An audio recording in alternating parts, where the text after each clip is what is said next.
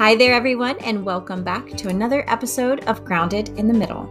I'm Danielle Folk, your host, and today I'm going to be sharing how living out here in the middle has limited our ability to participate in the sport of social media scroll and click, and how I've realized we've been able to engage in more meaningful conversations that have revealed dreams, cleared up misunderstandings, led to really good discussions and heart-to-heart moments, but also the opportunity to get to know myself a little bit better, helping me navigate this winding road I travel on.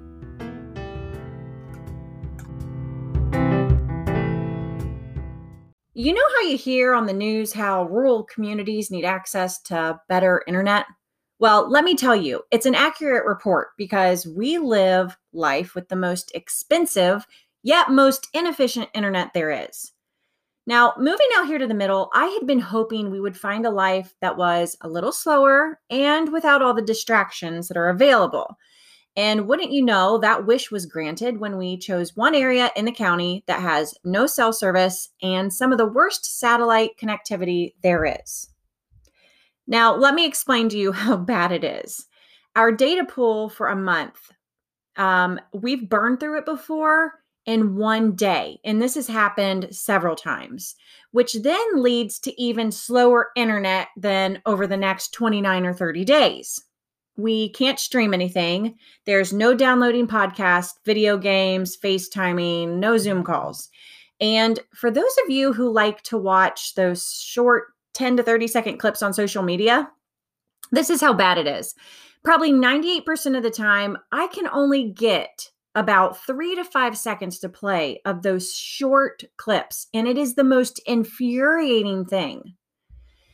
If you can tell, it gets me a little bit fired up because during the pandemic, when companies were able to unleash the power of internet for everyone, we were able to do school and work from home, mostly. But since that period of time has passed, our internet provider has gone back to everything being slow unless you work from like 2 a.m. till 8 a.m. in the morning. And while that is generous of them, it's not ideal. However, I have been up before recording podcasts before 8 a.m. so that I could get them uploaded. Now, what really burns my biscuits even more is that our satellite had to be serviced this summer. And you know what the technician told me? Probably that we've been suffering for the last 4 years because it hadn't been installed right. The bolts were loose, meaning it wasn't even aligned correctly. And you know what? It gets worse. Because it hadn't been aligned correctly, the satellite was having to search. And when it searches, it uses data from our pool each month. We have and are probably still paying for the satellite to sit out there and search when we're not even using it. And I tell you what, it's just a bunch of malarkey. How about Fioptics, you ask? Well, our electric company partnered with another company to run it out to rural areas and provide service to us, but we found out that they were running it with a focus on areas that are on the way to where solar fields are going to be. So that's not going to help us anytime soon. So my sweet husband has been researching over the summer and he found Starlink. And so we've put our payment down for that in hopes that Elon Musk may actually be able to get a service here, unlike everyone else. I mean, how can civilians be traveling to space last month and I can't even get an email to load? So while I love to share all the great stuff that happens out here in the country, it's not all sunshine and rainbows out here in the middle. And I'll be honest with you, I could have been pretty upset in the beginning with the fact that life only got harder for us when we first moved in January of 2018, and the internet was the least of our worries. We had water coming in on our kitchen floor the first night, a water heater that broke and spilled out all over the basement. And when it rained, it literally rained in our home. We had to set up buckets in the kitchen around the chimney, around the base of it. And then we had to put our plastic totes from moving in our bedroom to catch the rainwater that was coming from a crack in our bedroom ceiling, which was coming from the windowsill upstairs. And that was only in like the first couple months. And from there, it became an uphill battle of unexpected events that we never could have seen coming. I'm almost positive I would not have had the same attitude or approach to this old house and could have had made a real hard turn down another fork in the road.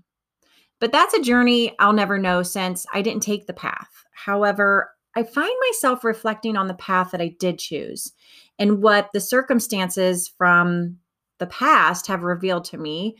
And I have to say, I've learned the most about myself and our family.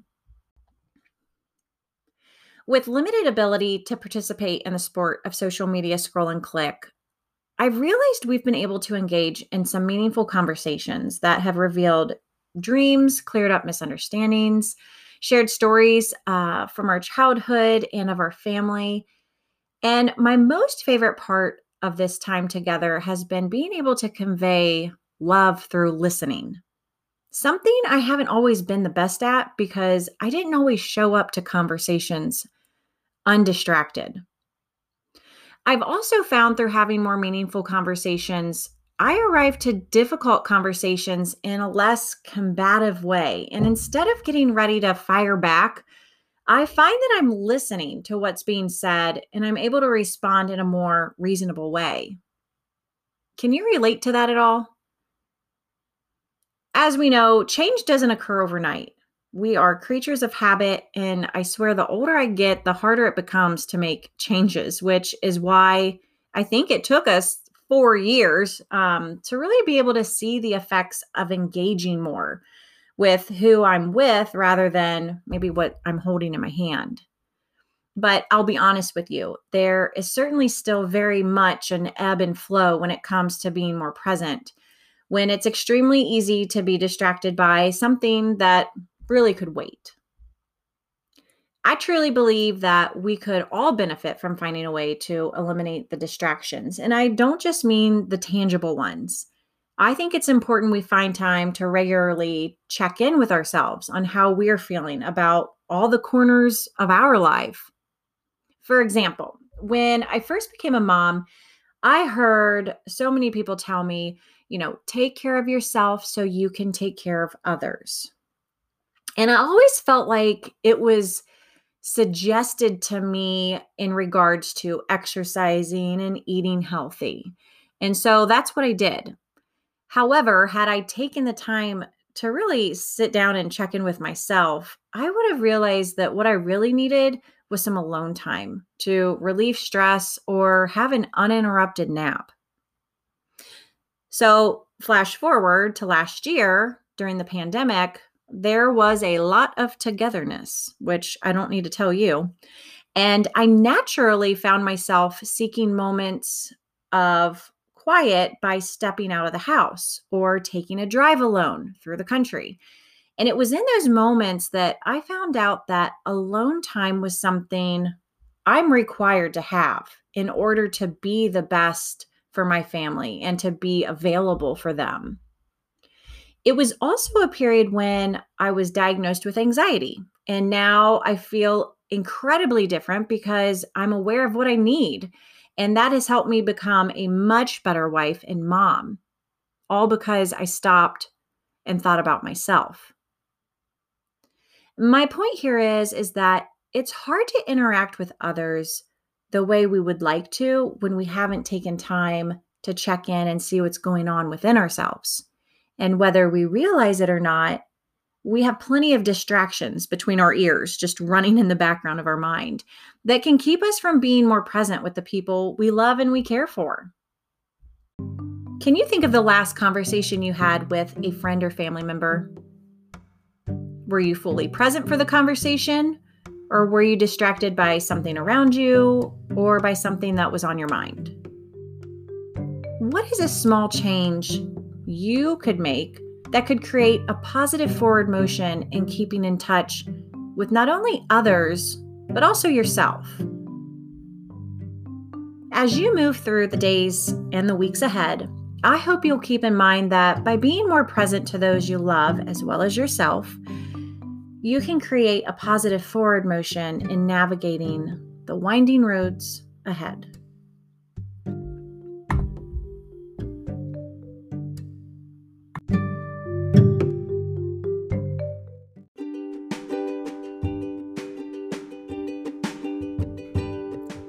Thank you so much for joining me today.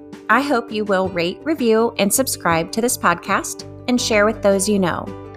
If you'd like to see more of what life is like in the middle, you can find me on Instagram at The Federal Farmhouse or head to my website, thefederalfarmhouse.com. And remember, while the middle is not always the most comfortable place to linger in, it can sometimes create the most memorable pivot in life.